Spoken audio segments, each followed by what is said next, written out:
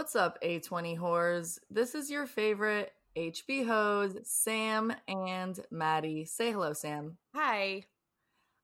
We are back today, obviously looking crazy with our flower crowns, because we're talking about Midsommar, directed by Ari Aster, and it's an A24 film for our little mini series that we're doing. How was your flower crown?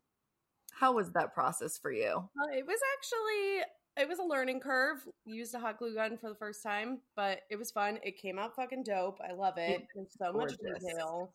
Yeah, I'm here for it. I will wear it often. Although I think I have to put something right here because it's getting a little bit itchy on my forehead. Oh no. Oh no. And there might be like a flower that falls off like mid pod. So that's fine. That's fine. 1 out of a billion? That's like 1%. I have so many left over. I made a flower bed behind me. I saw. That was very cute of you. Yeah, so I think next project I'm going to make the bib cloak that she wears. Yes. Yeah, so I also made a flower crown, but an odd-shaped one because I was inspired. It's fucking weird, but it works. And I feel like the May Queen. We're May Queens. It really just reminds me of like Mexicana, like fruit of like basket of fruit.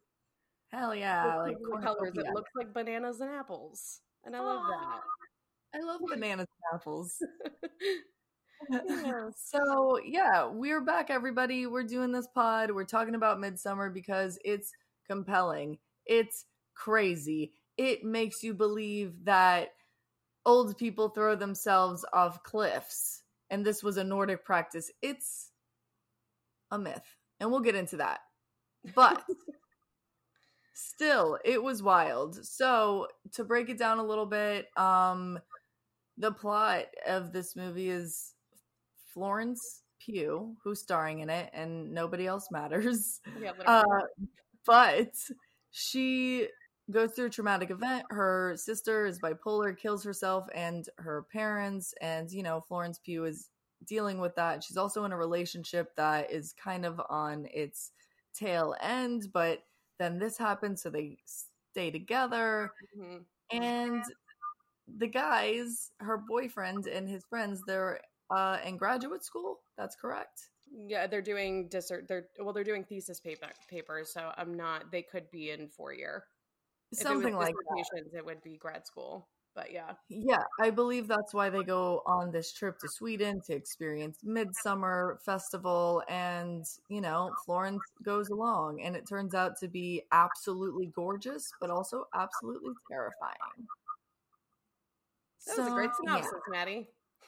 Thanks. Okay, just forewarning, I have a bunch of cardboard boxes that I haven't recycled yet next to me, and my cat's having a fucking field day. So if you hear ruckus, it's just him next to me. I should have dealt with this before we recorded. I'm sorry. Oh my gosh, it's okay. Yeah, this movie is fucking awesome. I remember I watched this before I watched Ari Aster's other really popular movie, Hereditary, and I made my sister, who will be joining us later, watch them both with me on FaceTime because I'm a bit of a little bitch sometimes. And I had seen the trailer for Hereditary by the time I watched Midsommar, and I thought that it was going to be really similar, and it's actually totally different. And yeah, so I'm like, I realized that darkness in movies scares me, because this movie wasn't scary at all to me. And I'm happy with it because it was beautiful. And it was. Yeah, and I love green hills. Oh God. Same. Oh, ready for the pod. Yeah, jeez, he's talking. God, I love the everything, just the scenery of all of it was gorgeous. It's like my dream place when I want to try to fall asleep. That's what I picture, is like fields of green and flowers like that. So I agree.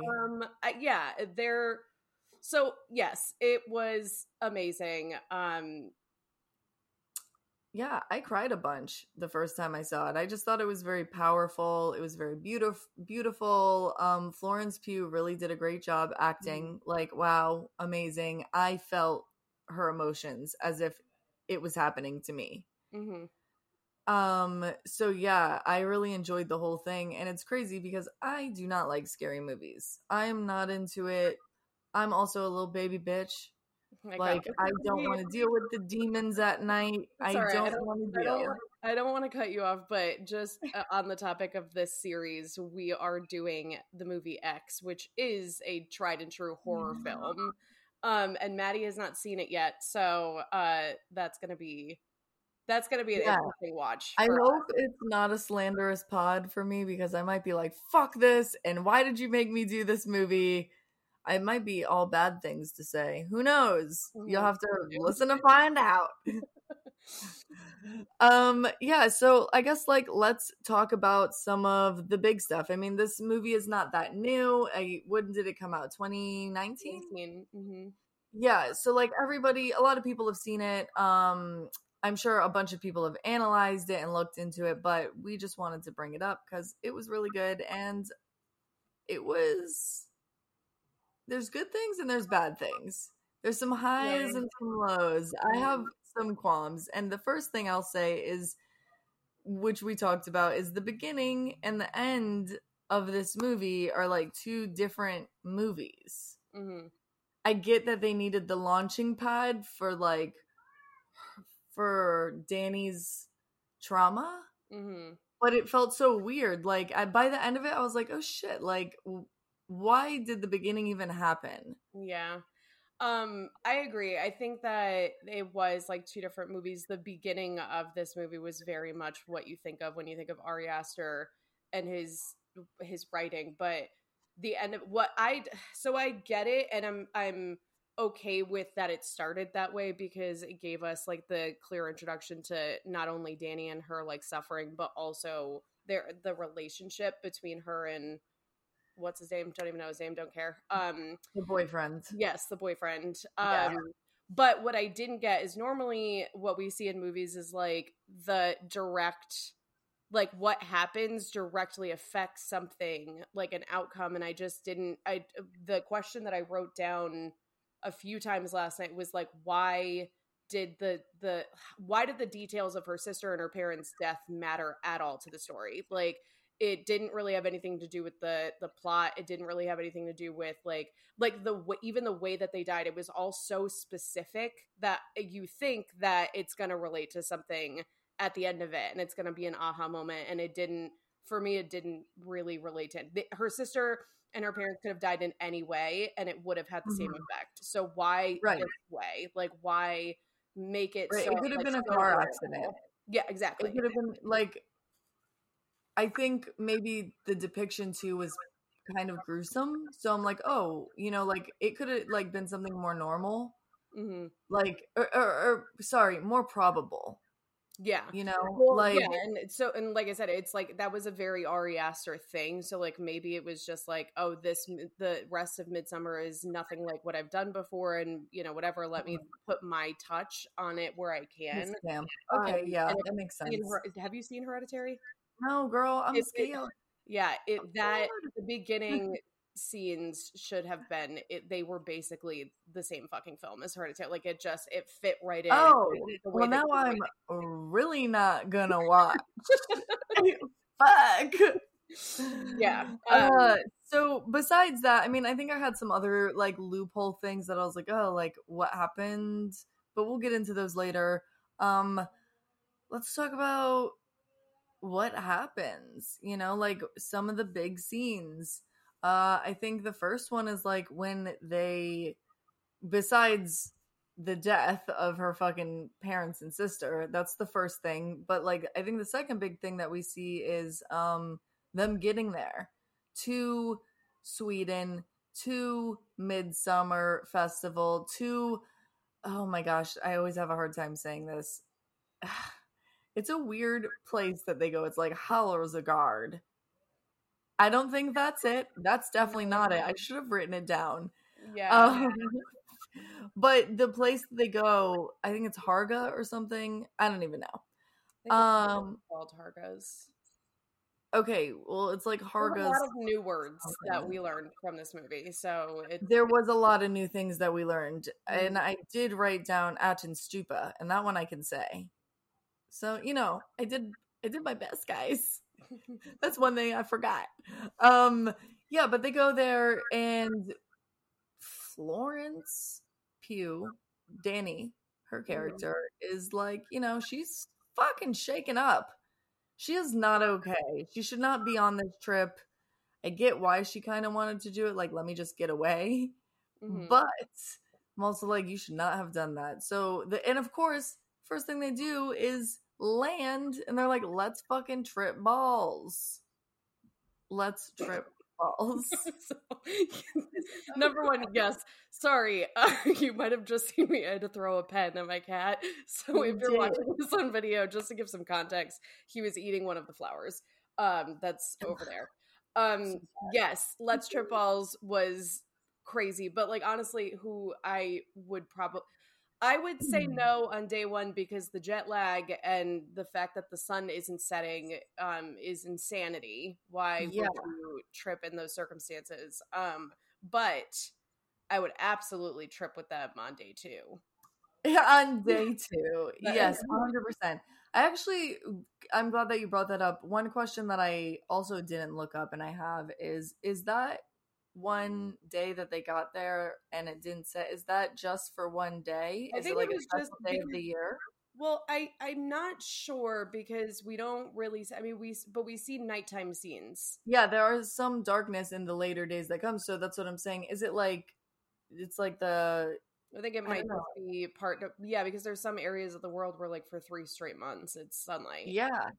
Like, yeah. I know that. Like that. So, but Sweden, I think it might just be maybe like a couple days, one day. I'm not exactly sure. Yeah, I'm curious about that. That's something that we'll have to find out. Someone email us. Let us know. Send us a Reddit thread. Yeah.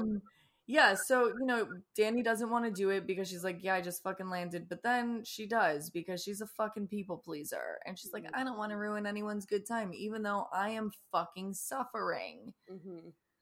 So she does. And it's the first beautiful scene when they're all just sitting. And the one kid is like, everybody lay down. It feels great. Just lay down. I just want to say overall, I'm very happy that kid was casted and he had the lines that he did because it provided a lot of comedic relief at moments. I agree. Like just his constant standing in the background and vaping and like, oh my God, big clouds. Yeah. Big fucking cloud boy. Every time it would like scare me because I'm like, why is there smoke in this beautiful ass place? Oh, you're vaping. Yeah. And don't get me wrong, I'm always vaping. I'd be vaping on the pod. I don't even know if that's illegal, but I think it is. Here we are. I think so. I've seen people like hit their jewels on pods. Well, we're gonna find out. Yes, we'll see. Yeah, so he was very, very funny. And that scene where he's asking everybody to lay down, it's hilarious. Yeah, and I love that scene because it's the first time she looks down and like the grass is growing out of her hands. Obviously, they're tripping, and I don't condone this to anybody, but I did like the visualization of it a lot because I have spoken to lots of people that have tripped, and they have explained really beautiful experiences to me in that way where I'm like when I saw that, I was like, wow, all those stories from people that have told me things, I'm like, that does make a lot of sense now that it could be visualized that way on screen. So yeah, I thought it was really beautiful. Yeah. Yeah, it was. I think God, everything in this movie was beautiful. Even like the death was somehow beautiful. But yeah, that was like the burst fig thing. I was about to say first big thing that they do when they get there, and then they just trip in this empty field, and then they all sober up, and then they hike like 4 fucking miles to where they're actually going. But this was one of my favorite scenes. This is where I really was like, the first time I watched it, I was like, whoa, this is a movie. I love this. Is when they like open like the pearly gates to heaven. It feels like I loved the trail because it was all flowery. I was like, this is gorgeous. Yeah. it made me want to visit. And I think that most of the movie was actually shot in Hungary, but that's not far from Sweden at all. So it's still the same climate, same like foliage, same vibe. Who would have So thought? yeah, so I'm just like, it just made me want to go there. Because like even You know last what? night too, I was like, I wonder what those flowers are that are growing on the I trail. think I've never seen them. this movie did that to a lot of people, and I think it's really interesting to see it affect people like that have seen it and want to go, because I do think that there was an undertone of tourism in this, and I read about it a little bit online too, that like agreed, like exchange students coming to, like foreigners coming to experience this very small private thing. And it's like, I don't know, I think what I read online was like, you think you're coming for enlightenment, but you're really just self-absorbed. Yeah. And I was like, oh my God, mind blowing and interesting. Not mind blowing, but I thought it was interesting. I was like, wow, okay, yeah, that does speak to something. Mm-hmm. I don't know what, but Yeah. very Yeah, no, I interesting. think, and I do think that like when movies like this come out that are so because there was like hardly any CGI in this at all. So like everything was as natural as could be, and that was, Oh my God, that makes me love it even more. I know. So then when people see something like that, they always, I get it, like some part of the population that ends up going there after is Yeah. actually there because they're looking to experience it and dive into the culture and everything. But then a lot of, Mhm. then you have like the influencers that are like, oh, I just want to go take a picture where fucking this guy died. You Yeah, know, and piss on a sacred tree, I know. for crying out loud. Exactly. And it's interesting because even just talking about that, the difference between everybody that was in this group, the boyfriend, it's hard to tell what he would have been like throughout because he got the love spell on him, so that changed his whole like demeanor. And then they kept like forcing him drinks, and that I were mean, making no him trip forcing out everyone drugs. basically. But you had like the funny guy that just like didn't really give a shit about anything, like was just Mhm. here for like a fun time and a good time, not a long Yeah. time. And then you Yeah, had yeah, for sure. the one guy that was writing his thesis on it who was just absorbing all the information without actually respecting it. And Mhm. then the one person that actually like really was soaking it in from the very beginning was Danny. Um Well, and also their other friend that was doing a thesis on it that did take it seriously. Like he was going there not for a good that's time, what but I for a meant. No, thesis. that's what I meant. He was the one Oh, that wasn't really showing any respect to the culture. He was just like, let me write down everything I can and take pictures yeah. where I shouldn't and go sneak into places and read fucking Yes. books that I shouldn't be. Like he had no actual respect for their traditions. He was Mhm. just I there to write a agree. paper, right? So the only person that came in like fully like embracing everything that they were doing, the language, the all of it, like you could just see on Danny's face, like from the very beginning, she was enamored by it, even by the death. Like Yeah, she, she was very receptive for mhm, sure. yeah, Yes, I agree. I think that there were some blockages from other people. I also do think that it's funny, and we talked about this a little bit too, just kind of like the the only person who survived is like someone who fit in racially. well, Like not really. You have two other white dudes in the group, so right, but what they do you mean? died still. I'm just saying, like, the only survivor is someone who did fit in racially. And I was like, oh, like, that's interesting. Like, yes, they talk about diversity and shit for, like, the bloodlines, but if you look a certain way, Well, you yeah, know, I don't know, but the other person that recruited people, they were two brown people too. So like, I don't know. I just think that like there's a 3 out of 4 chance that it was a white person that was going to live if only one person lived. So like, I don't know if that, I don't know, but again, something that I was reading, I was like, oh mhm. shit, like, very interesting, yeah, I don't know if it was purposeful, if it was, isn't. What is Ari Aster? Do we know his ethnicity? Yeah, he's So I white. wonder. Oh, okay. Well, I don't know. Maybe there's some intentionality there, but still very interesting. I was like, oh yeah, like look at Mhm. that. Yeah. But you're right. I do think like she was the most receptive of everything in like a genuine way. She didn't seem disingenuine. Like, even when the women, I think, like, later in the movie, they call her into the cabin to, like, help make the pies.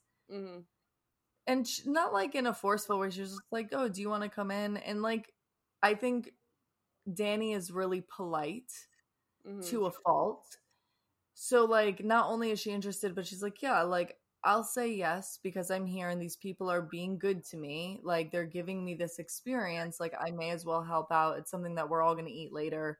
You know, whatever. And they're all, like, so kind. Just, oh my God, help us. You're going to love it. Yeah. We're going to make flower crowns. We're going to cook little pies. Yeah. We're going to put little pubes in them. We're going to make them fall in love, honey. Like, I don't know. Just the feminine urge is strong in this movie, and I love it. Yeah. I'm swept up in it. I'm like, look at all these ladies just being ladies. I know. There is, like, you can make so many feminine urge memes from this movie alone, because, like, the feminine urge to, like, burn your ex-boyfriend alive after finding out he cheated on you, like, the feminine urge to just scream with other women about absolutely nothing. Period. Like, the feminine urge to make fucking flower crowns and just run around. You know, I don't know. The feminine urge to dance for 8 hours straight.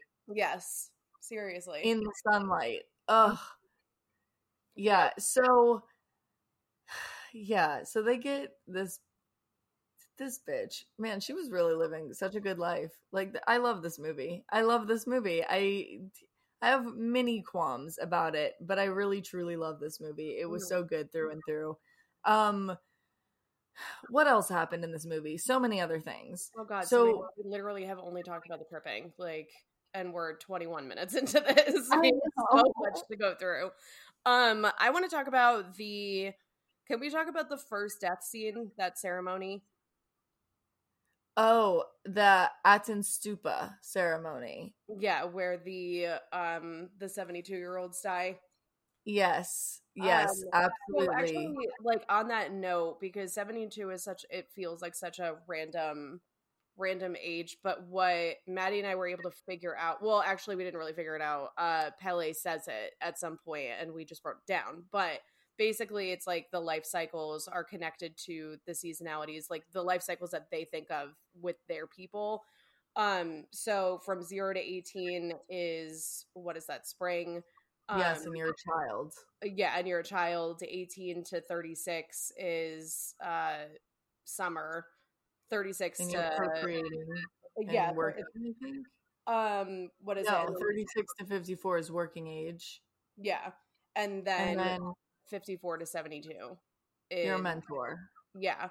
And then your life cycle stops at 72, and they believe in the idea of, like, recycled life, recycled souls. So Pele explains that and then all of those things are 18-year cycles, right? So, so Pele explains that, I believe it's it's right before they see the death. And then, because Danny says what happens when they turn 72, and he just goes like that, he does the, like, slit crosses, but, like, he thinks he's joking and he's not. And it's so funny because he's so laxed when he's explaining all nonchalant. So nonchalant. And it's like as if, like, they don't bring people there, like, to visit all the time, and they don't see their reactions when they do these ceremonies all the time. It's like you would think that you would have more, like, bedside manner almost, like, with what you're bringing. Like, again, a question that we need answered is, do they do this every year, every 18 years? Because I do think that, they mentioned in the beginning that it is a 90-year ceremony, but, oh wait, didn't you say that Ari Aster answered this, and it's like the bear thing? It's like certain aspects. That's the very end of it with the burning. Yes. Okay. 90 years. But the what is the word? Aten Stupa. That happens every year because they don't, obviously not all the people are the same age. Yeah, So they would have correct. to. It's whenever like anybody turns 72, that's their year to die, and they do that at the Midsummer Festival every I year. bet that there are some years that there are people in their community that are just not 72. I'm sure. You know what I mean? Yeah. So I would say like sometimes it's every year. Sometimes they might have a couple years off, like just because of like timing and age. So yeah, it's number one, fucking jarring. And my first time watching it, I was expecting it because immediately when they said Aten Stupa, I was like, what the fuck does that mean? Beep-a-doop, boop-a-doop, went into Google, and I was like, oh shit. So I ruined it for myself. But that was fine because it was still jarring. Mm-hmm. And I will say that the grandmother, she jumped like a pro. Yeah. Instant death. Loved it. I mean, I didn't love it, but I loved her form for what she was doing because I was like, yeah, an Olympic scuba diver, or not scuba diver, but like diver. Like she just yes, exist off that thing, off that rock. Titanic, baby, just like the there. Euro fucking, you know, I don't know. Yeah, so she did it. The guy fucking.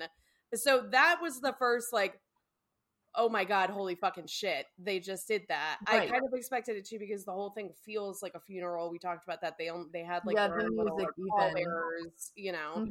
And they had like the last dinner or the last meal before, so like it all felt very funeral like. But yeah, it was crazy. Just the way that she jumped off was like, holy shit. And then the guy, the fucking old man, doesn't do it right.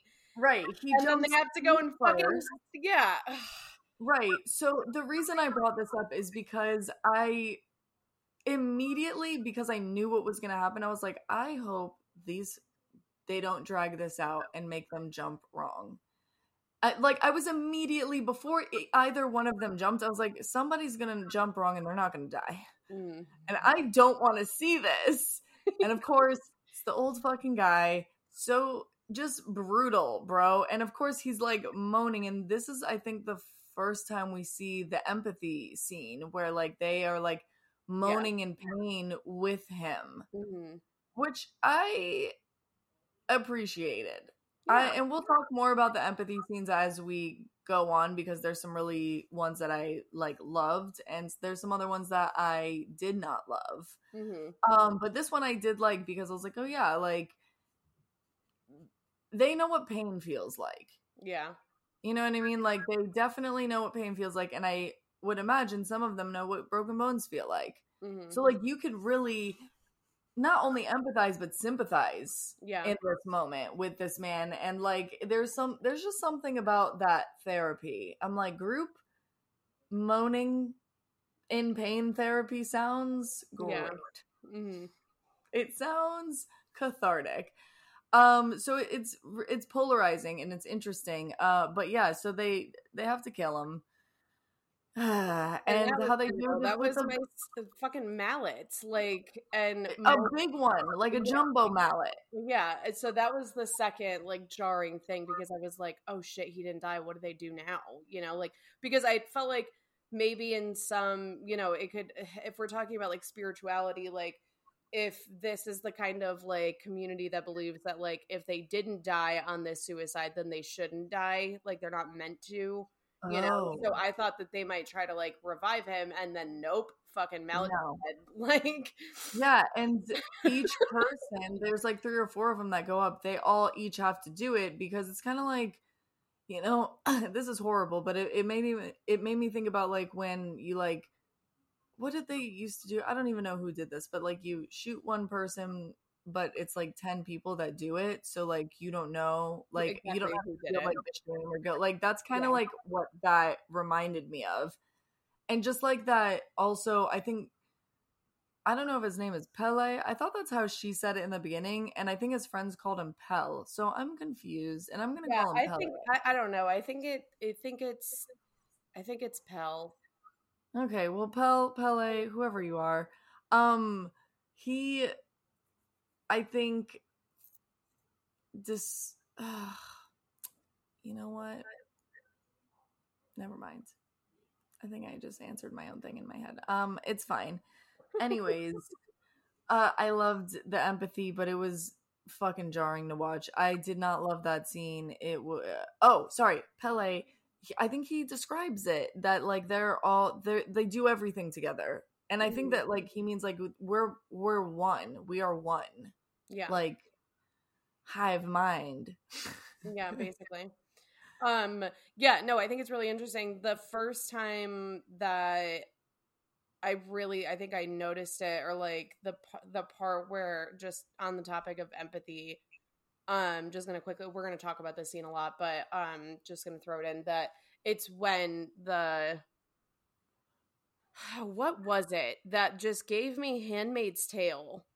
And it was, I don't know, it wasn't like a woman in labor or anything, but it might have been when just the sex scene. Yeah, when they're all screaming together afterwards when she sees it and they like come and get her and they're all like, yeah. But like that specifically doesn't give me Handmaid's Tale, but Handmaid's Tale, there's when, first of all, they have the ceremony, which is when the handmaids and the dudes fuck.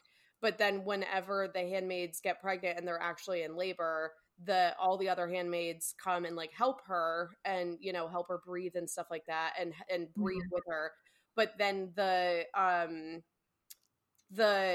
wives that aren't actually having a baby, they all do the same thing, and then the other wives come out, and it's just this very like fake, weird, like disturbing kind of thing. So the first time that I watched it, I got that, and I was like, I don't like this at all. But like, I do, thinking about it, I do like the idea of empathy, and like, because it's easier to deal with grief or with pain when you're dealing with it in a community, you know? Yeah. Like, so, and it's almost like, it's like trauma bonding, you know, almost. So I like it. I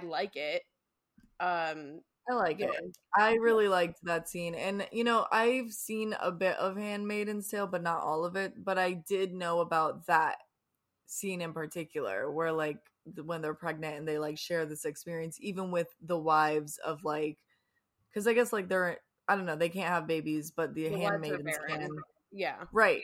Exactly. So, I did kind of get that too, but I still enjoyed it. Was like, I think because maybe the sex was involved with the guy and she's just dealing with the aftermath of it, like the sisterhood of it all, I was just very here for it. I was like, yeah, and the first time I watched this movie, I cried a bunch of different times, and that moved me. I was like, oh, look at these women being like, you know what?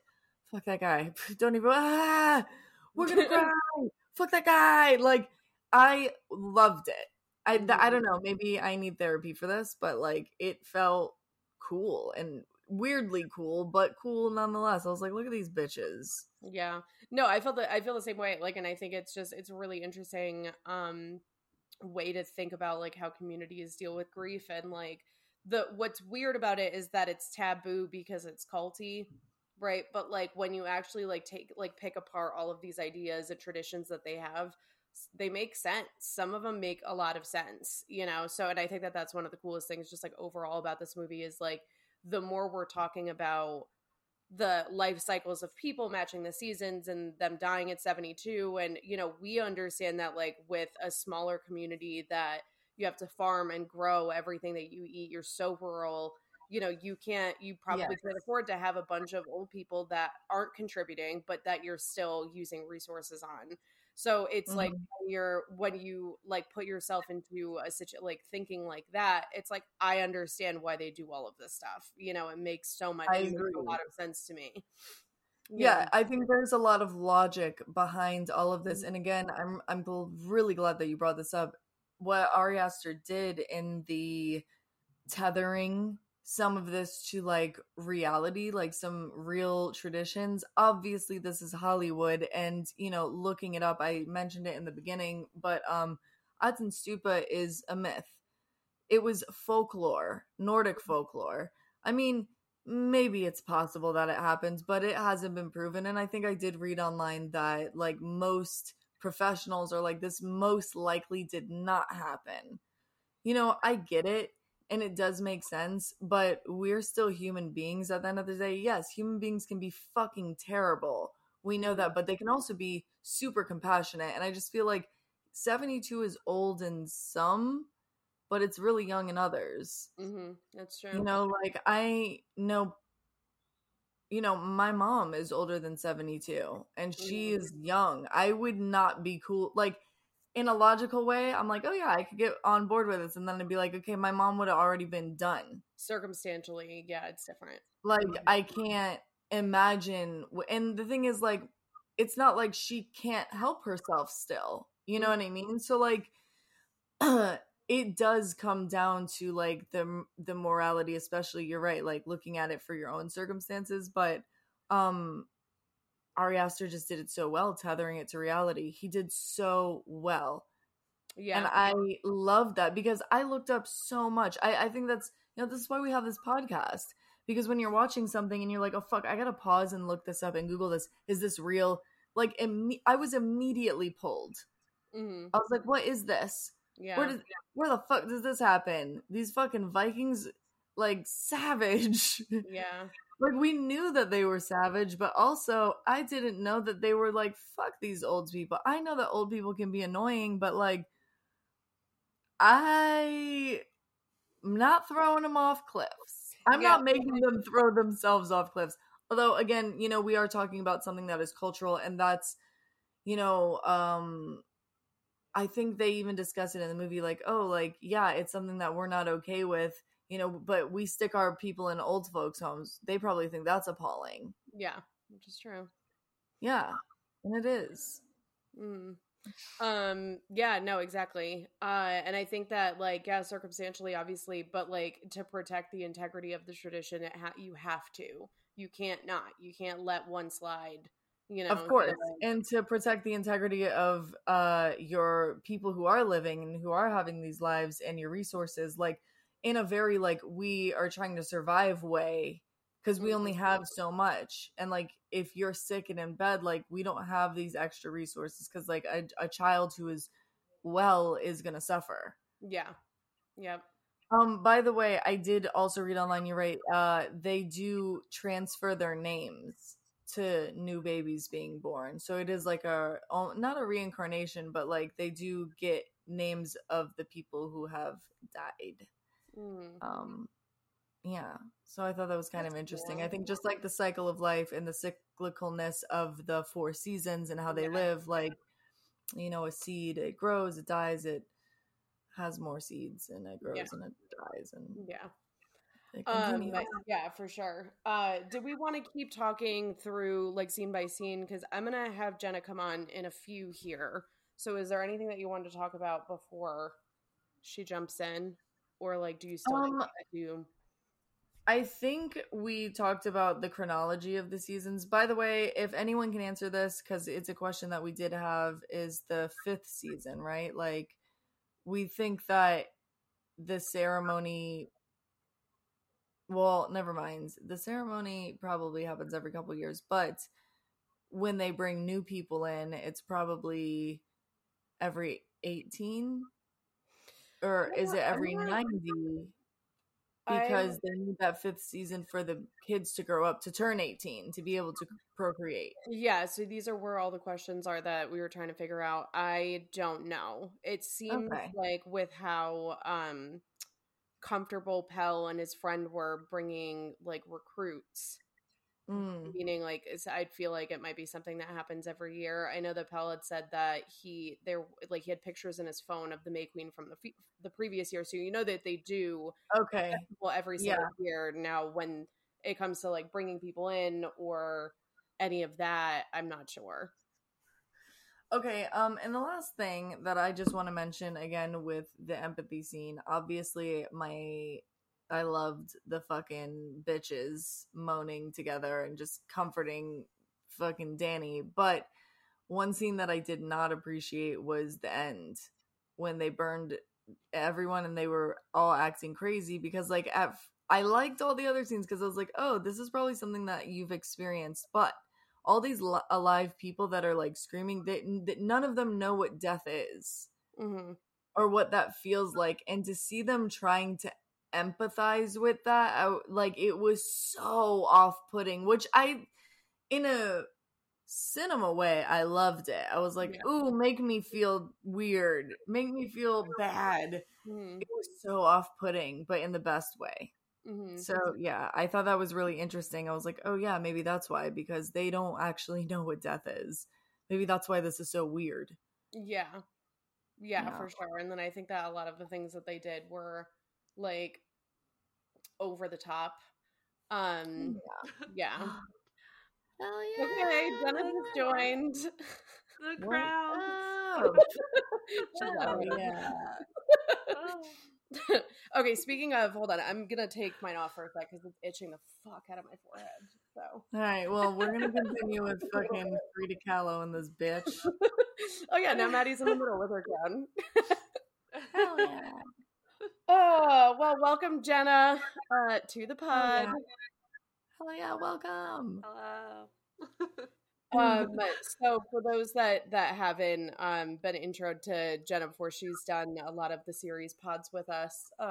Most recent one was a White Lotus theories discussion, and she is the one that I made watch Midsommar with me for the first time that I watched it. So there's a special thing about this movie with us. Yeah, I watched it when it first came out, and when Sammy told me she had never seen it and she was scared to watch it, I was like, what do you mean you haven't seen this yet? What do you mean? It's so good. Yeah. And it's really not scary, which is cool for me. Yeah. The thing is it was never meant to be scary. It was meant to be unsettling. And yes, very well, much it is. did that. It is. They definitely accomplished that. Yeah, I think that's why I avoided it for a long time too, because I knew it was in the horror category, and I was like, oh, I don't think I want to be a part of that. Yeah. It's definitely along the lines of psychological horror and not horror that we know. Which I really like. I like that style better, even if it is a little scary. It's just like jump scares are like, ugh, I'm just over them. Like I'm over like I don't like movies like Insidious and whatever. But like if it's got like a really good plot and like you can actually talk about it, like sign me up, you know? Hell yeah. Yeah. So, Jenna, we're about 40 minutes in. We've talked about a couple of things mostly. We went over the timeline of like their like seasonality timeline with the people and why they die at 72 and the like so that their seasons. Their season afterlife is a season. Yeah. Mm-hmm. And we've talked a little bit about just like their hive mind, like empathy, like the group empathizing with whoever's suffering, and we've talked a little bit about a lot, but we haven't really gone like scene by scene. We talked about the tripping scene and we talked about the death scene, the first death scene, the actual, what is it called, Maddie? Aten Stupa. I don't know. Sorry, I don't know why I put that accent on it, but yeah, Aten Stupa. That's what it is. But I guess let's start with you with overall thoughts. What did you? Well, we know that you like it, but like favorite scenes, qualms, I mean, overall, as like a movie itself, I really like movies that, and a lot of people disagree with me when it comes to this, but I really enjoy movies where you don't realize the little Easter eggs hidden around the film until you watch it maybe a second time. I know a lot of people don't like rewatching things to look for stuff, but that's probably my favorite thing about it is the symbolism throughout, especially in the beginning of the film, where it tells you the end of the film right in the beginning. Yeah, right there. Yes. And I noticed that last night. Yeah, same. All the time, and you don't notice it at first because you're not focusing on that. Like one of the biggest things of the symbolism, I guess like the biggest thing that I like is I like all the Easter eggs and stuff throughout everything. But one of my favorite things is when Dani is in her bed in the beginning and there's the portrait or the painting on the wall the of the princess bear. and the bear. And I'm like, that's the edge of the movie. Or even just like in the way beginning, we see like a huge timeline. That's Yes. essentially Yes. the whole timeline of the film. So Yes. it's just like, oh, it's just all this artwork and it's all this, just stuff. And Yeah, it's not stuff.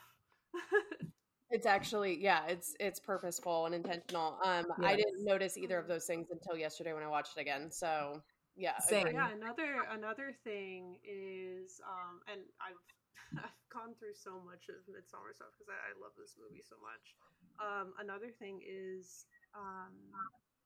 when the scene where they show the parents in bed, there's the picture of Danny next to the bed with the flower crown on the frame. I didn't see that. Yeah. So they have a picture of her right next to the bed. It has a ring of flowers like on it. So it's like, all right, we know again that she's gonna be the maid queen at the end. Other thing is scarecrows. They're in her room. She has a doll that's a scarecrow, and also the scarecrow from the Wizard of Oz is like in the kitchen, I believe, and it's a call to how the bodies are stuffed later on with straw, like scarecrows. Mhm. So it's just like stuff like that. I'm just like, God, it's so smart. It's so freaking smart, and I like that kind of stuff. Yeah, I think that was such a good point, and like it's such a good point because me and Sam both had that experience watching it the second time around. So many things I did not see before I saw, and there's still a lot of things that I probably missed. I would love to rewatch this and go frame by frame because I also did a little research.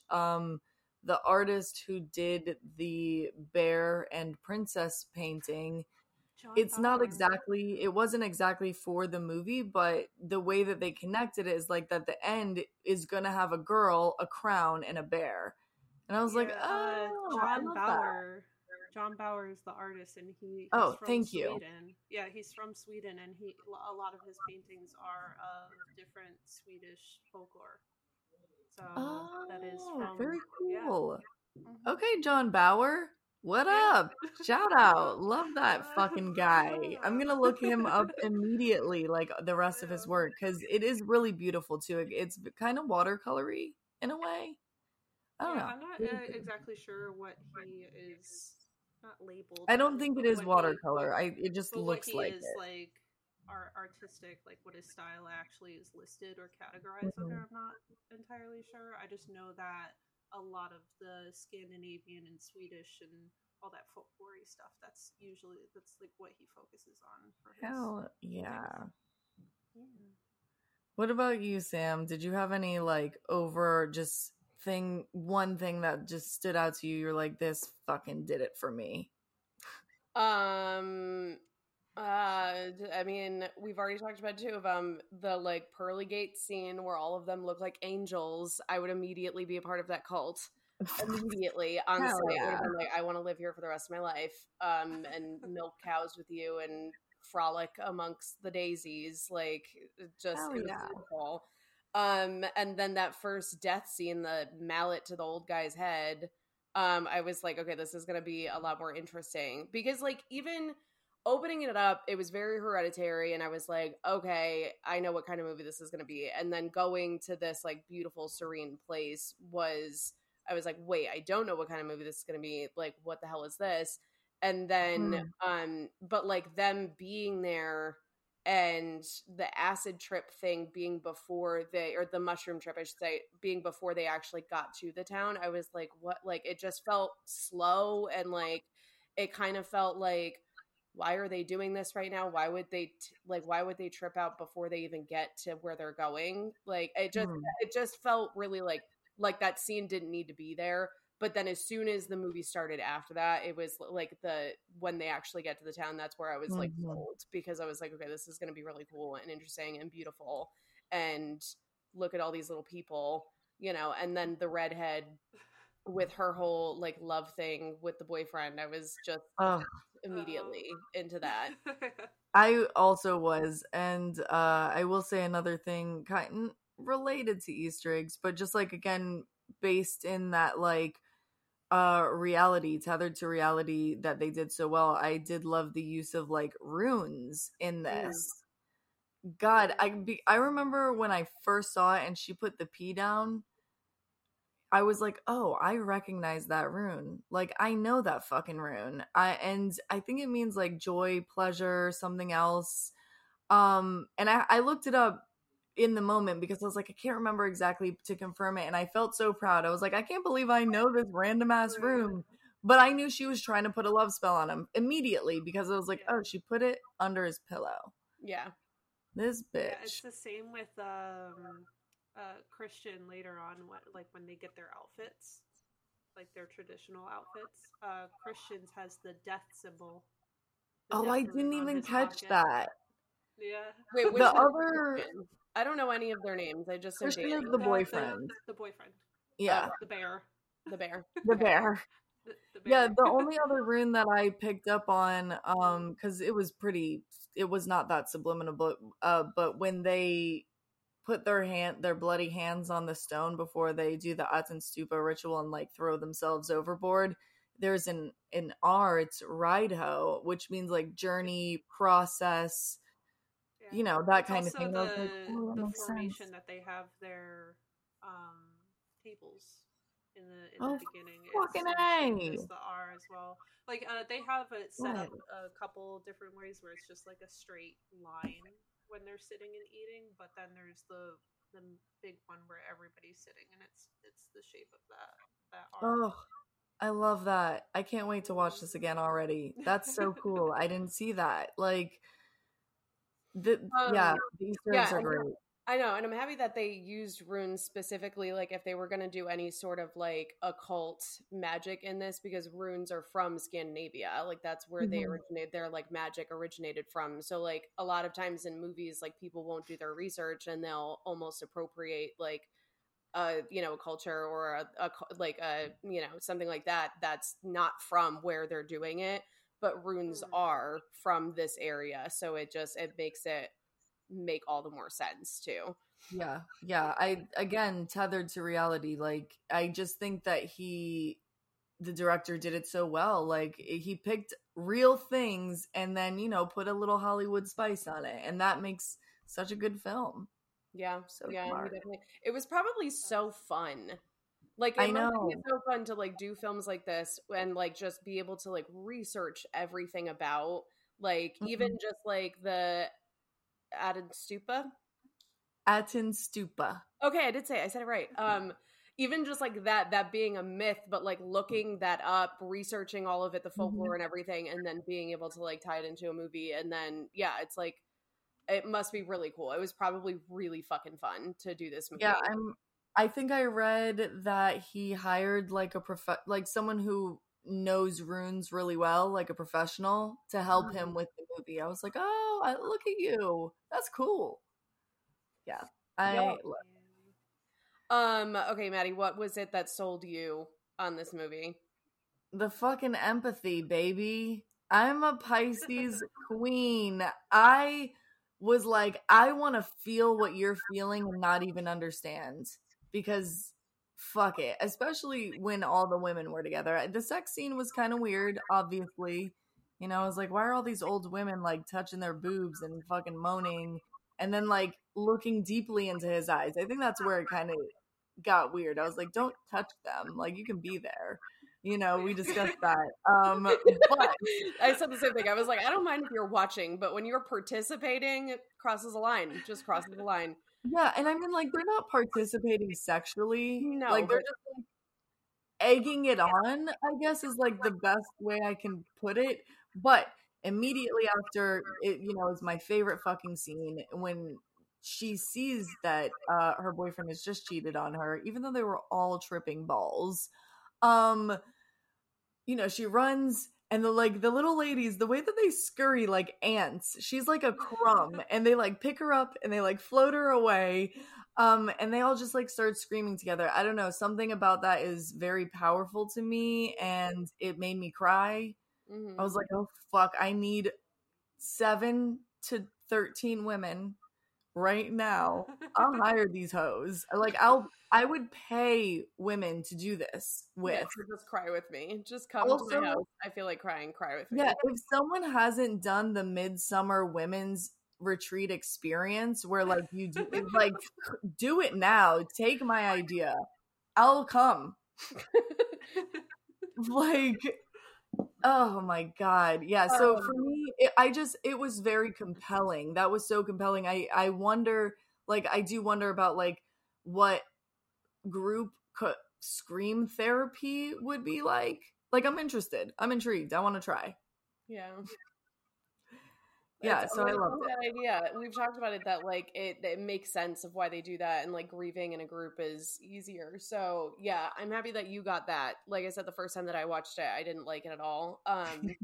It just gave me, because it was so close to like the sex empathy and then the screaming empathy. Like it just felt like it just gave me Handmaid's Tale when they're in labor, and like so. Jenna, I already explained this, but yeah. Jenna's seen all of Handmaid's Tale too, so she knows exactly what I'm talking about and why that's like, it's just well, and also just on that point, like I think there's, you know, like not to be cliche, but there's a fine line between pain and pleasure, and I think they played on that really well from that scene, you know, from sex to grieving. You know, I was like, oh, pain and pleasure, fine line. Yeah. Another one of my favorite scenes was when they were doing the is it Mayday dance, the flagpole, and I wanted to bring this up because Maddie and I both did not do this in school, but no. But the whole time that as we're talking, I'm recalling back to the conversations that Sammy and I had the first time that I watched the movie with her, and yeah, there was this realization that I'm apparently like one of the few, because everybody that I talk to about this has no fucking idea what I'm talking about. But yeah, you're fucking May Queen. I was not a May Queen. No. The fact that you participated makes you a May Queen. So I don't know. Like, yeah, anybody that I talk to about this has no idea. They're like, were you okay as a child? Like, what happened? Like, I'm like, no, this is something that we did in school. We did.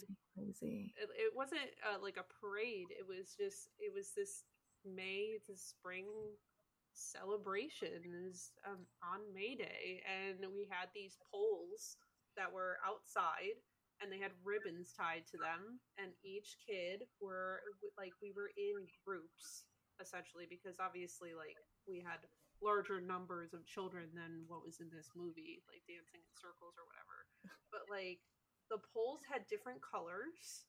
There had to be like 12 of them, and it was like white in a color. It was kind of like a rainbow or whatever, and I don't remember what color I had, but it was like, say I was like red and white, so it's like there has to be videos online. I should look this up.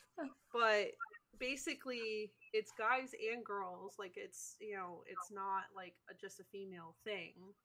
And you tie the ribbons. You like dance around the pole and like weave in and out of each other, and it makes a braid going down the pole. And whoever can do it the fastest and then unravel it the fastest was like the winner or whatever. I thought this was just like a normal thing that everybody did. I never questioned it. I actually do think it's a normal thing, because I did look it up after Sam told me that you have done it, which I was shocked. I was like, holy fuck, Jenna, this cultured woman, like, holy fuck. I looked it up. It's actually pretty common. Like, is it okay? It's not like you know, again, the thing with this movie, they did it so well, fucking attaching it to like some real like traditions. It is a midsummer thing, but it's also like a spring thing, you know, and so like, yeah, it's pretty normal. I think the reason I didn't do it is because I was in South fucking Florida. You know, I was in Florida when this happened. Really? Yeah, what? Yeah, that's why I was surprised when you didn't do it, Maddie, because I was the only one out of the three of us that went to elementary school in a different state. Right, exactly. Yeah. And Jenna and I are so close in age, so I'm like, what the fuck? But you were in Fort Lauderdale though, so that might have been during what would have been this time. So That's true. it was a different area, but it was still South Florida. But yeah, we're thinking, and you guys are really close in age too. So yeah. Obviously, it's completely like learning about it now, because of course in school we were taught that it was, you know, spring and flowers and it's a new season, and you know, like just kind of like the very innocent parts of what the meaning, whereas obviously like in the movie it's fertility and you know, that kind of thing was like, you know, they're not, you know, talking about fertility with a bunch of, you know, 9-year-olds but dancing around a pole. Oh my god. Yeah, like this is what you're gonna have to do. Fuck. So yeah, but that was one of my favorite scenes in it, and I wanted to make sure that I mentioned it because of Jenna's experience actually doing it. But yeah, I would actually like to do this now that you make a fucking braid. I didn't even know that. Like this must be so aesthetically beautiful. 10 poles, 100 kids running all at the same time, making beautiful braids, and then it probably is visually stunning. It's like because it's like a dozen or so different ribbons that come off. So like, the way just weaving constantly like up and over, like over and under, like constantly, it makes like a really cool braid. Yeah, I bet if someone did an aerial shot of that, it would look super fucking cool. Mm-hmm. You know, just from above, bird's eye, baby. Yeah, I'm interested. I want to run around a pole and make a braid. Let's fucking do this. It was great though. Also, I did love that scene because of who you are as a person. I'm like, Sam would win this. Yeah, you're a little dancing baby, and you're competitive. Oh my god, that's what. Yeah, we were saying that last night. I was like, I don't care if I would crawl around that pole just to make sure that. I mean, I know you can't. It's whoever is standing, but yeah, I would be so fucking competitive with it. Hell yeah, you'd be knocking bitches over. Like, get out. I would have to be in her state to dance around a pole like that. Yeah. I'd be because and it's give me some shroom tea, man. Let's go. Well, yeah, it's like a total difference because in the very beginning, there's a part where they're actually in the town and they're all just like sitting on a towel or blanket or whatever, and Pell asks, like, some of the girls are dancing around and laughing or whatever, and Pell says to Danny, like, why don't you go join them? And Danny's like, oh no, I'm too scared for that.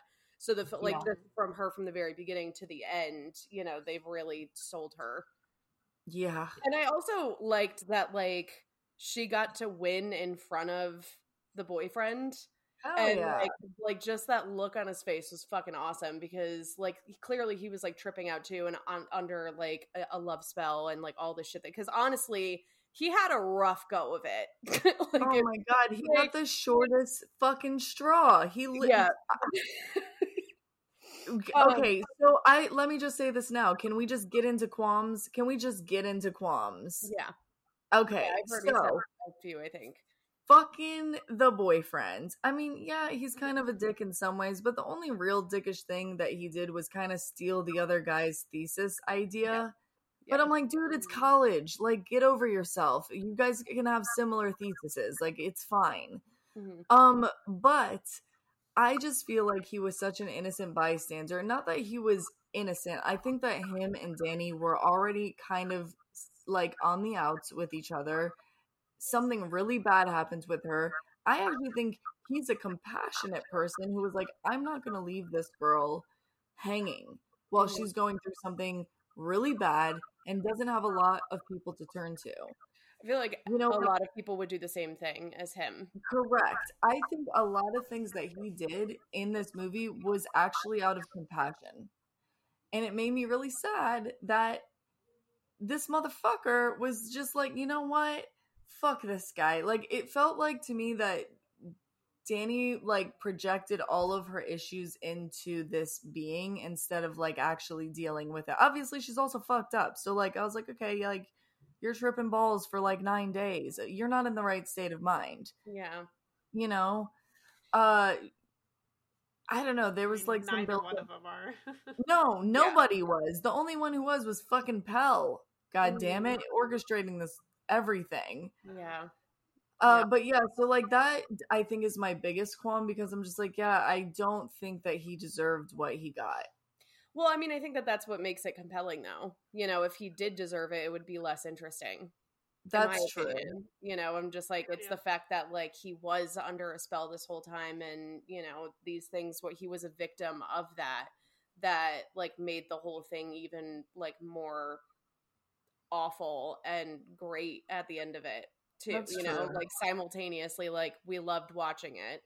But like when you think about it, you're like, that really sucks for him. Yeah, but that's the whole point. That's the hive mind of the movie is it, you know, you being on the same side as, you know, technically the people who are wrong, but at the end when, you know, she smiles and she's like finally free of him, when very easily they could have just gone back home and been like, you know, we just need to break up. But you know, but at the end, like, you sympathize for her because you're like, yeah, she got what she wanted, but then you're like, wait, I shouldn't be feeling good about this. Like, I shouldn't be feeling like good for her. Yeah. So, but that's like the whole thing. That's the hive mind thing you guys were talking about, where, you know, they make you feel like family. They, you know, they grieve with you. They have these emotions with you. This closeness, you know. And going back to another conversation I remember having with Sammy, whether it was before or after the Mayday conversation, was she's like, I would join this cult. Oh my god, same. She's like, this is what, you know, what I would do. Like, I would be in it, and I was like, yeah, I wouldn't.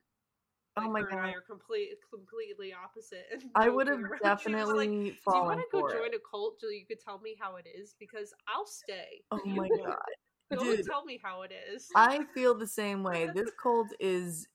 It's just so aesthetically gorgeous. I'm like, you already got me there. I know. And I do think that there is some logic, you know, like the seasons, like it does make sense in a way when you're like, okay, if old people can't help the community, then let's just fucking make it our law that we, like, you know, get rid of ourselves.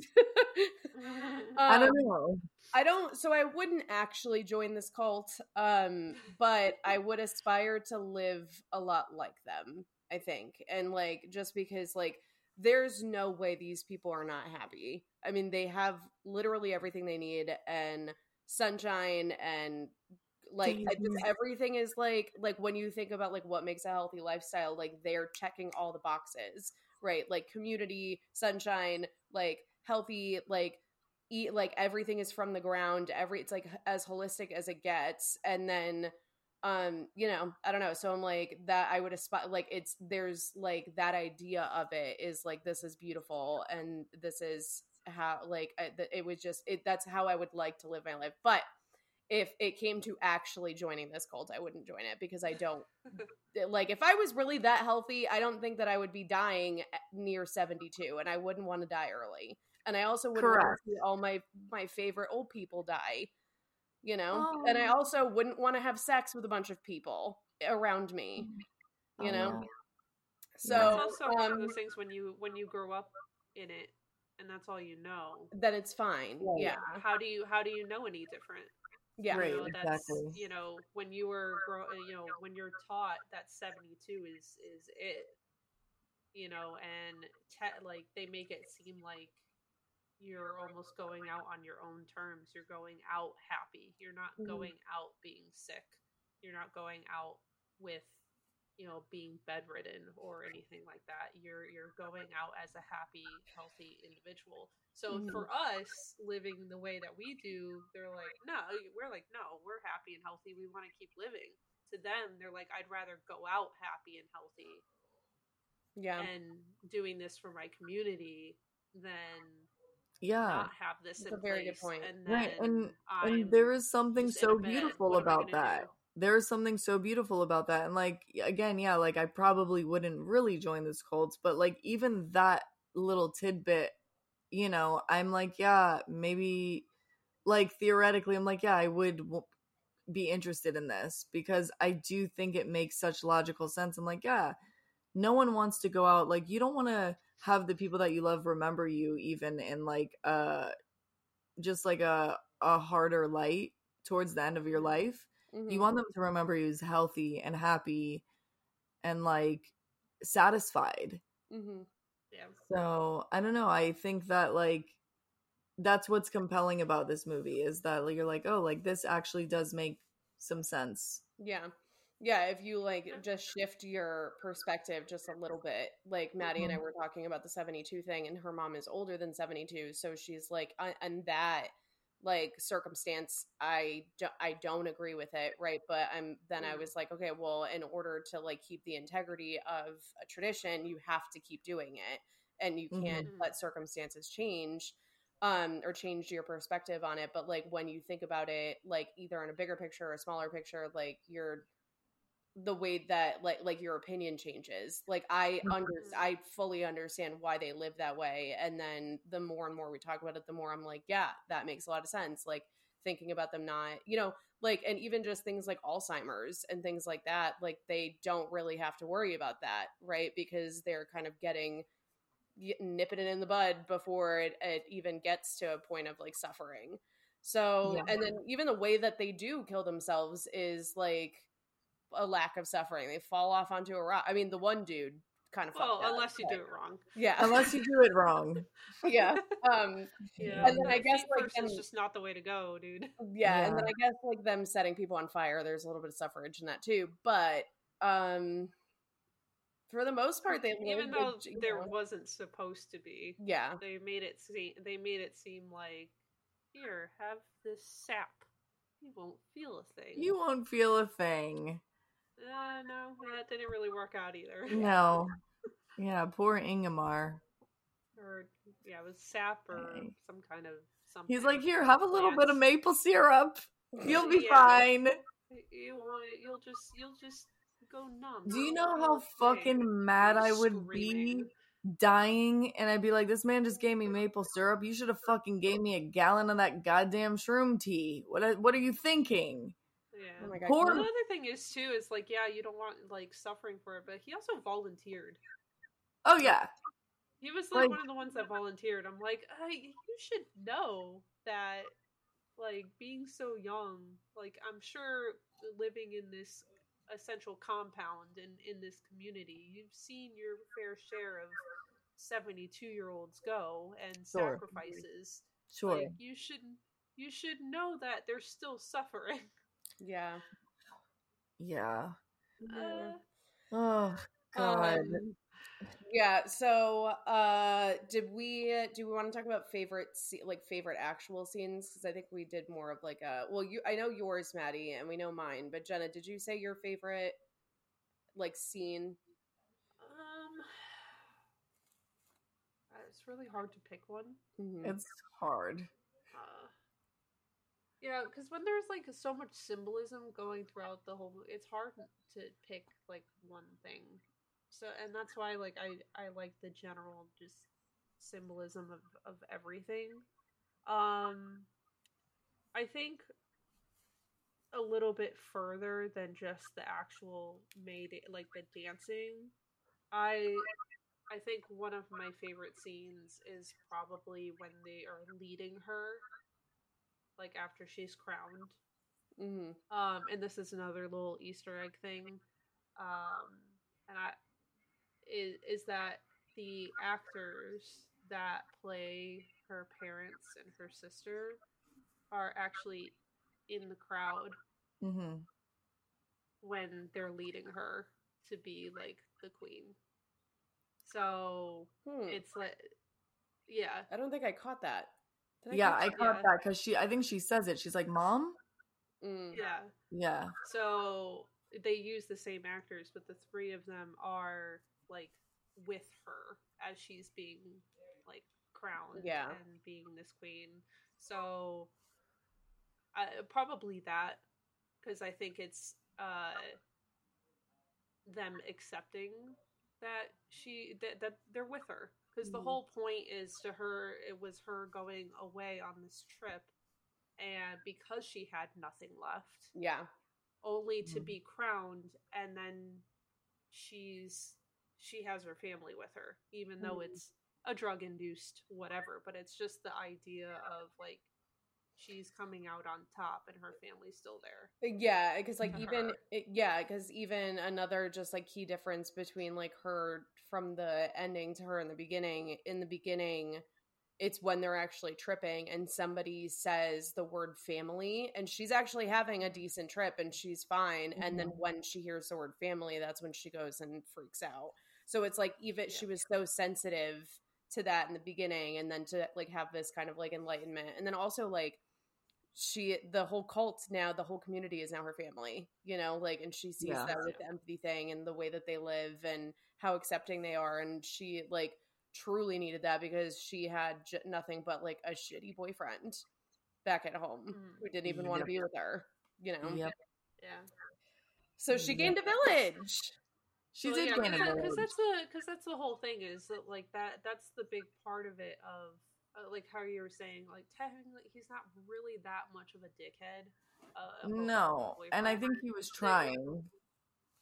What makes him the dickhead and what makes us not like him is the fact that he came off as, because obviously their relationship was ending. We knew this even before her family died. But he came off as though her family's death was such an inconvenience to him. Yeah. And that's what makes him a dickhead. Yeah. Because his attitude towards it, because obviously he's physically going to be there, you know, when she's, you know, crying, you know, on him and everything, like he's going to be there. They're still dating. But I understand some people don't know how to handle that situation. You know, if somebody came up to you as like, my entire family just died, you're just like, most people don't know how to handle that situation. Most people wouldn't say anything like him. He won't really say anything. No, but what can you say? But everything after that, it's just like, well, shit, now I really can't break up with her. Yeah. Yeah. And that's the vibe he gives off. And I'm like, and that's how it felt. Right, that was definitely how it felt. Yeah. Like, oh, hey, like, this is still ending, but I need to be there for my girlfriend. It's, shit, now I can't break up with her right now. Yep. Fuck. Yeah. Like, and I think, and like, he knows that. Yeah. Everybody knows that. That's probably why she had killed him, because she's like, you know what, motherfucker? You wanted to break up with me? Now you're gonna die. Yeah. I know, like codependency, what, you know, because she was very, like, it was unhealthy on all sides, but it's like in the situation, it is like with their actions, I wouldn't do anything differently if I was her. I wouldn't do anything differently if I was him. She just lost everybody in her life, and the only thing that she has left is her shitty boyfriend who, you know, but like, what are you going to do? Break up with him and be completely alone? And then with him, it's like, what are you going to do? Break up with her whole family just died. So like both of them are in a shitty, toxic situation of like codependency and like passive aggressiveness on his end, and you know, because he's mad that he can't break up with her or whatever. And then I think a lot of that too is like the conversations that he has with his friends before they go. You know, the way that they are about it is shitty, and it like just kind of adds to like the shit stain that's on him of like, you know, this is how you're like conversing about your girlfriend who just had all these like tragic things happen. This is how you're actually talking about her behind her back, you know, and it's just fucked up. Yeah, that did not help him at all. I was like, come on, bro. Yeah, so good riddance, whatever. Yeah, sorry, boyfriend, had to go. My God, they all had to go. Can I just name one other small, actually two small, very pleasurable things for me? So number one is I actually fucking hate ASMR. Literally, when it comes up on my TikTok timeline, I'm like, I will block you, bro. Like, get the fuck out of I hate here. it. Yeah. But one thing that I did love in this movie was actually when they all start eating at the table, the ASMR of the fucking clinking, because it sounds really delicate and chimey. I loved it. That was the first ASMR I've ever liked in my life. And I was like, wow, I didn't know this could happen. Yeah, I appreciated that's that. really funny because a lot of people do not like the clinking sound at all. Like, they hate it. Yeah, I loved it. I've like been like out to eat with people that are like, can you like not put your teeth on your fork? Because I hate that sound. Yeah. Like when you're taking a bite. Any unnecessary sound, I can't do it. Jenna's like, just shut the fuck up. and I just have to deal with it. I truly believe I'm not diagnosed, but I truly believe I have misophonia, which is that hatred. Yes. For visceral hatred for mouth sounds. Yes, same. And certain sounds, I can't. Oh my god, you guys are definitely related. That's so fucking funny. I can't do it. And here's a fun tale. This is why I also used to yell at Sammy when she was a child, when she didn't know how to chew properly, because she was a kid. She was a kid, and we're 6 years apart. So when she was younger, I used to yell at her all the time about chewing with her mouth open. But you're supposed to tell a fucking 4-year-old to oh my god, it's so funny. But even back then, I was just like, I hate this. Yeah, this is irritating the shit out of me. Oh no, bless Rocco. But sometimes he does that scraping when he eats, and I literally get up out of the table and I leave. I go in the next room. I have to. I know. I literally have to. I feel the same way with mouth sounds. I don't mind cutlery sounds, but mouth sounds, if Maddie is eating, she knows not to call me, because or there will be times where I'll call her and she's eating a peach or something that's just so wet, and I'm like, okay, I will call you back. I can't stand it. And what's funny is that Jenna and her mom, when she chews gum, she chews with her mouth open, and I yell at her all of the time. All of the time. That's so funny. I can't do it. Yeah. Same thing with Twitch, watching videos, like you said, TikTok. Yeah. I scroll past. So do I. It pisses me off because on Twitch, everybody thinks they can do AMSR. Yeah, watching friends stream and they decide to eat while they're streaming. Immediately, I turn your stuff off. I had a friend who I used to watch them all the time because they would just play video games. And then when ASMR became really popular, all they do is ASMR content. And then they messaged me however long later, and they're like, "You don't come by my stream anymore." I was like, "I can't listen to you." Yeah. I literally physically and mentally cannot watch your Dude, stream I'm sorry, but it has nothing to do with you. You're a great person. I just can't handle your content anymore. ASMR. Say it with your motherfucking chest.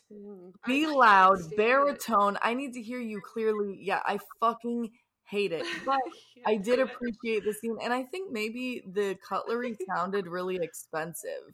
I think that's why I liked it, because it sounded like crystal. Well, it was also what was really cool is that it was an aerial shot, and it was just the way that the table was shaped, and we were just talking about how we loved that the way that it's set up, because it's a perfect view. And then it's so you get this long walk of the old man and woman coming and sitting down, then everybody else sits down, and then they start eating and everybody else starts, so it's just this nice domino. Well, they do it in a ripple. It's just very organized, very clean. It's just just put together. Mm-hmm. So I can understand. I understand. It felt really pristine. I did like that. And I think what was really, even better about it is in life, nothing is ever perfect for a long time. Like, we have moments of like perfection, right? You're like, holy shit, like for a moment, like that was so great. And we hold on to those things. And that kind of reminded me of that feeling. I was like, oh my God, like that was just so beautiful for this one moment. It felt like it was suspended in time for a second. I was like, cool. Yeah.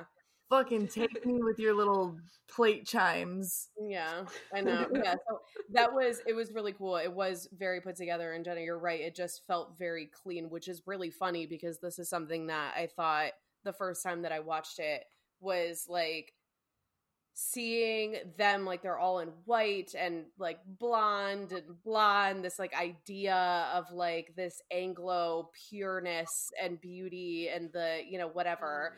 And then they're actually like they participate in these like really sinister things, and like the juxtaposition of that was good. Like I loved that because I was like, yeah, not everything that's clean and white and perfect is actually right, like you know.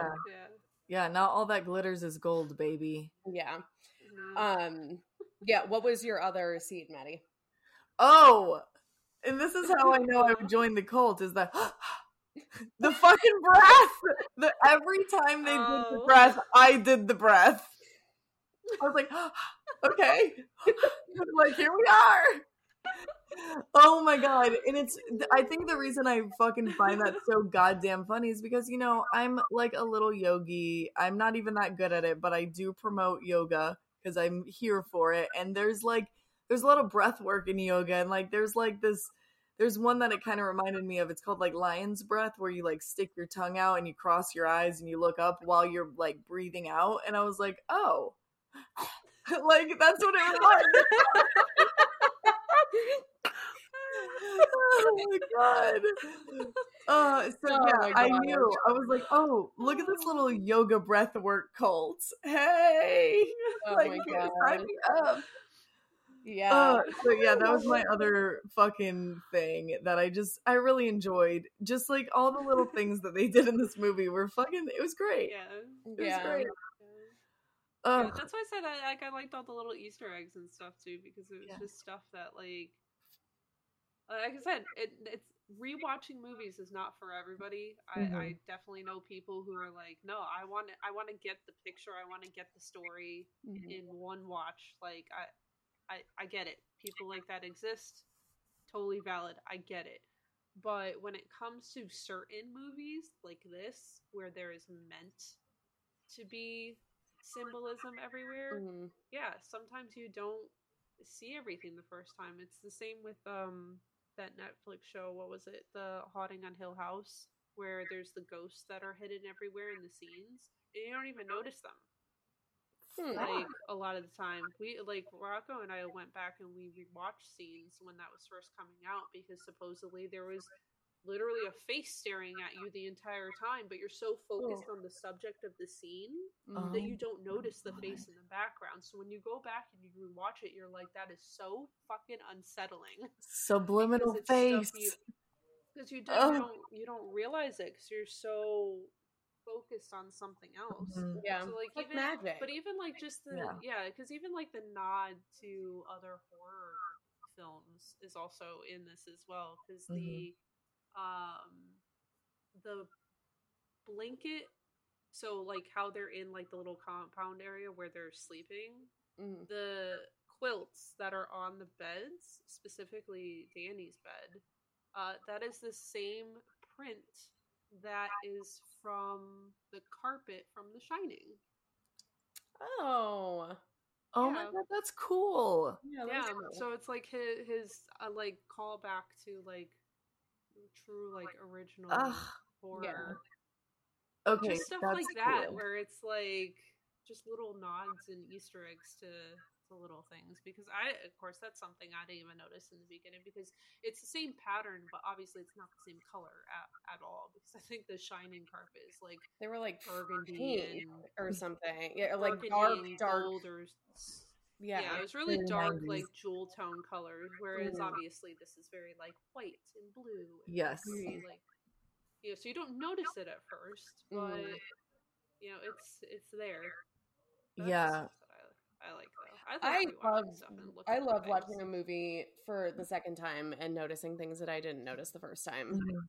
Yeah. It's like one of my favorite things. Like, I agree. Like, yeah, because some of the stuff is very obvious. Like, obviously, like when Christian's sitting in the, it's been a little bit since I watched it, but I think he's sitting in the room before he goes in for like the ritual or whatever, and the woman comes in and says, "Oh, you've been chosen," blah blah blah. Yeah, whatever. based on He's like their literally astrology.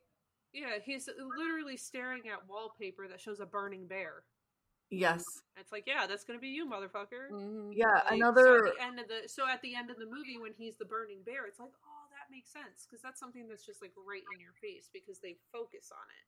Yeah, another Other thing stuff where like they did with other artwork is actually the bunker that they're all staying in is like all of the artwork is phallic. Like there's like dicks everywhere, and you have to like look closely. And I didn't notice it the first time, but the second time I was like, those are all dicks. Mm-hmm. I mean, there's some child which is also, if we're talking about mythology, there's Pan, who is represented with a lot of phallic things, and he is the one in the beginning in the first big picture where they're like where he's leading. Like he's leading them through the story. Hey, follow me or whatever. One of his like symbols in mythology is a dick. So it's like it's funny how there's like dicks everywhere. Oh my like, god, all over the place. But that's another thing too, because I know we always talk, and I want to bring this up so I don't forget it, because I know we talk about a lot of, especially you guys talk about a lot of shows that have like theories and stuff. There is one theory, is that Pell is the Oracle, not the inbred person that was claimed as the Oracle, but Pell is. Oh, Pell is the Oracle. Yeah, because he kind of put everything into motion. Well, he orchestrated everything. Like, he literally orchestrated everything. He also was the one who's just, invite her, like, because he knew that Danny was supposed to be the May Queen. Yes. So he like put everything into motion. And the other thing with Pan as well too, and anything with like the Oracle, is that they do things in drawings, and he draws. Oh my god! Yeah, so Good he draws point. a picture of her, and then I think he draws like 2 different pictures of her. But the other thing too, and I can't remember verbatim what it is, because it was words that were used to describe the Oracle, the kid. But at the end of the movie, when Pell has his crown on, that same person goes up to him and describes him as the Oracle. He doesn't call him the Oracle, but he says something. This is going to bother me now. I think that's a great fucking theory. Actually, I'm really glad that you brought that up, because I really want to know, like, one thing that I love about this, it was a great movie, but I really like want to know what happens next. I'm like, does she stay? Is she going to come out of this fucking LSD trip and be like, holy fuck, I fucked up, all my friends are dead? Or is she going to go home? Like, I am very curious about like what happens afterwards. Yeah. I mean, if I had to guess, I think she's staying. I think she is too, but like, I don't know. Like, I want to know where she is in like the next 30 years. Like, is she going to feel bad? I just want to know. I'm curious. Unclouded intuition. Unclouded intuition, yes.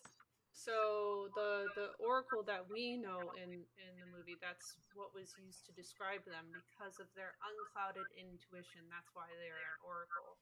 But at the end of the movie, when Pell has that crown on his head, guy goes up to him and says that to him, like, kind of like a congratulatory you're here because of your unclouded intuition. And I'm like, he said that to the Oracle. Yeah, and in the beginning they do allude to it as well, saying that Pell has a like an intuition for people.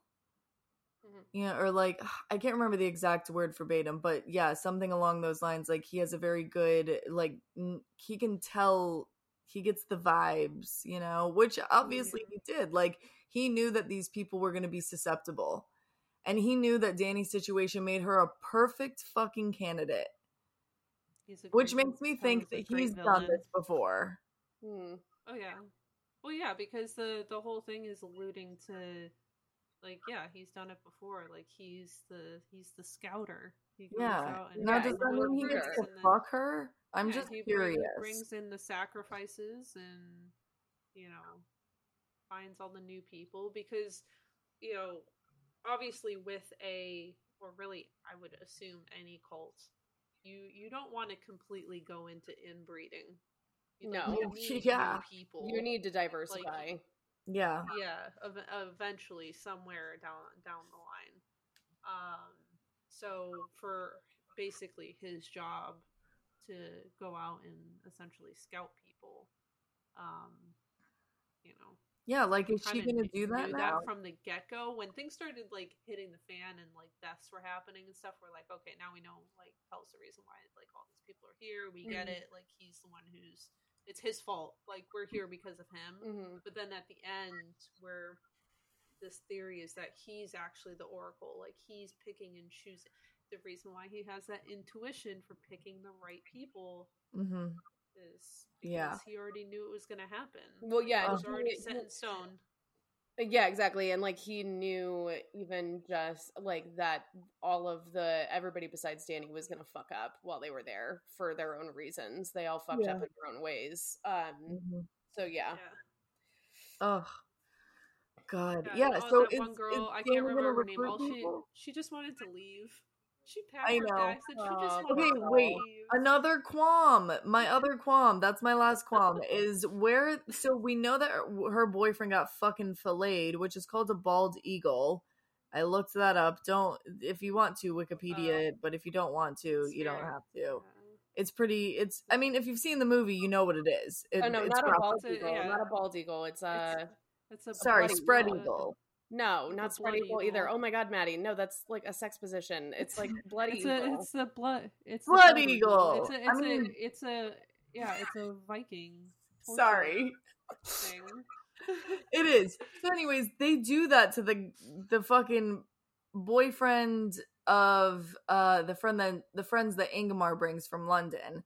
But we don't ever find out what happens to the girl. I'm like, where? I mean, I assume she's dead somewhere, but like, where? I need to know. Also, where the fuck is the one that peed on the sacred tree? I mean, assumed again, dead, but where? I need to know. So that did piss me off a little bit. I was like, what if one of them escaped? Maybe there'll be another movie, another Midsommar. Woo, Midsommar 2. And that's the thing. I want, like, this is going to sound so bad, but in my scary movies, I really don't appreciate when someone survives because I'm like, ugh, this is going to turn into a franchise. Like, I don't want 10 more of these. But this, you want it. You want to know. Yeah, I just want them all to die. But that does make it kind of scary, too, because then I'm like, the killer's still on the loose, which makes it a good, scary movie. So to me, there's a chance that one of these motherfuckers survived. And the only thing is that I don't think any of them survived because obviously except for Danny, but she's so indoctrinated now that they're not worried about her escaping. And anybody. So all the rest of them, they're dead.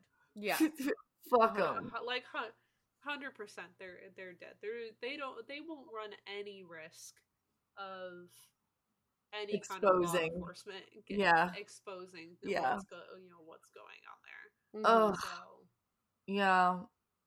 So, well, I don't know. I still loved it. It would, to me. Maybe they were already all stacked up in the yellow hut. Maybe they're just all in there, all stuffed like little straw men. God, I hate to end it on that, but like. What can you do? Going to Ah. Midsommar, not coming out of it. That's all we know. Mm-hmm. Yeah, I also don't want a second movie. I just want really good fan fiction. No. That's Okay. it. All right. Yeah, no, and next I would like to make I have a lot of green leaves left over from all of this, and I'm like, I should do Hell's Crown next. Yeah. Because this was kind of gorgeous Yeah, too. it's the green one. Yeah, I liked it. And I don't know what the fuck we're gonna do with these afterwards. I'm like, you're right. I think we are gonna end up having like movie Mine. suite fucking apartments. Mine's a Oh wreath. god. Thrown on my door. Oh Lord, that's actually fucking great. Well, hopefully I get invited to a flower festival soon. So I can wear this baby and be like, guys, I was born for this. Like I need an excuse to wear this again. I do. Bad that I spent money on this. I don't feel bad that I spent money on this, even if I can never wear it again. Honestly, it was so much fun to make. It was just a good experience through and through. So speaking of good experiences, we hope that this podcast was a good experience for you listeners. Thank you, Jenna, for hopping on and joining us to talk about Midsommar. It is so compelling. We needed the extra support just to fucking get it all out. Yeah, and it was a right. I needed to have Jenna on here. I watched it for the first time with her. We've talked so much about it. It made sense. You know, of course, we were going to do better. Yeah, and all of you guys are little I also want to get a Midsommar tattoo at some point. I love this movie. It's literally one of my favorite movies. So hell yeah! Oh my god! Well, we'll fucking I need to have something drawn up because everybody gets the same things, and I haven't even looked up any Midsommar tattoos. Now I'm interested. I'm like, what is the one that they get? The yellow, the house, the triangle, and they do it on fire. Oh, so, I would get the fucking entrance, the sun entrance. I like that thing. Yeah, that was really nice. I wanted to get. I wouldn't want to get it in color because I'm just not a fan of color tattoos. But I would do just black and gray. My plan was to get that on fire, have the flames, and then on the bottom like flowers. Girl, what about the bear and the little girl? I feel like that's kind of fitting for you. But then a lot of people, and then a lot of people were getting it, and I was just like, well, we can't all be fucking cool and obscure, Jenna. No, but if you look up Midsommar tattoo, that it's literally probably other than him dressed up as the bear. On fire, those are probably the top two. Honestly, if you do get it, please text the fucking group chat immediately because I would like to see what you come up with eventually, because this movie is worthy of a fucking tattoo. It truly is. And now I'm like, maybe I should get one because I loved it. I'm like, maybe I should just get a bundle for of everybody. But it's a great movie. Yeah. Great time. Spoiler warning. Oh! We're about to end. Fuck your spoilers. Listen, I'm done warning these people. Really, you just by the time like all of this starts like coming out and stuff, or if anybody is like listened to the pod at all, like everybody should know every single episode is some kind of spoiler. Yes. By now. And this came new out people. I'm sorry. Read the description. I don't know. Yeah. Or be surprised with a spoiler. Yeah. Okay. All right. This ending has taken 7 minutes, so we needed to know about the tattoos. Listen, everybody, you little May queens, thank you for listening. Come back next week. We're going to be talking about, is it Ex Machina or X? I can't remember. What order are we in? It's X something. I'm not sure, but we're either doing one of those. So check our Instagram schedule. Also, Jenna, where can the people find you? So I'm Jenna Elise on Twitter and Instagram. That's the letter O, Jenna Elise, and then I do stream on Twitch too. That's just Jenna Elise. Yeah. Those are the things. Hell yeah. Give her a follow, fucking check her out. Come check us out. And live your best fucking May Queen life, but don't kill any of your fucking boyfriends. All right? Love ya. Bye. Bye.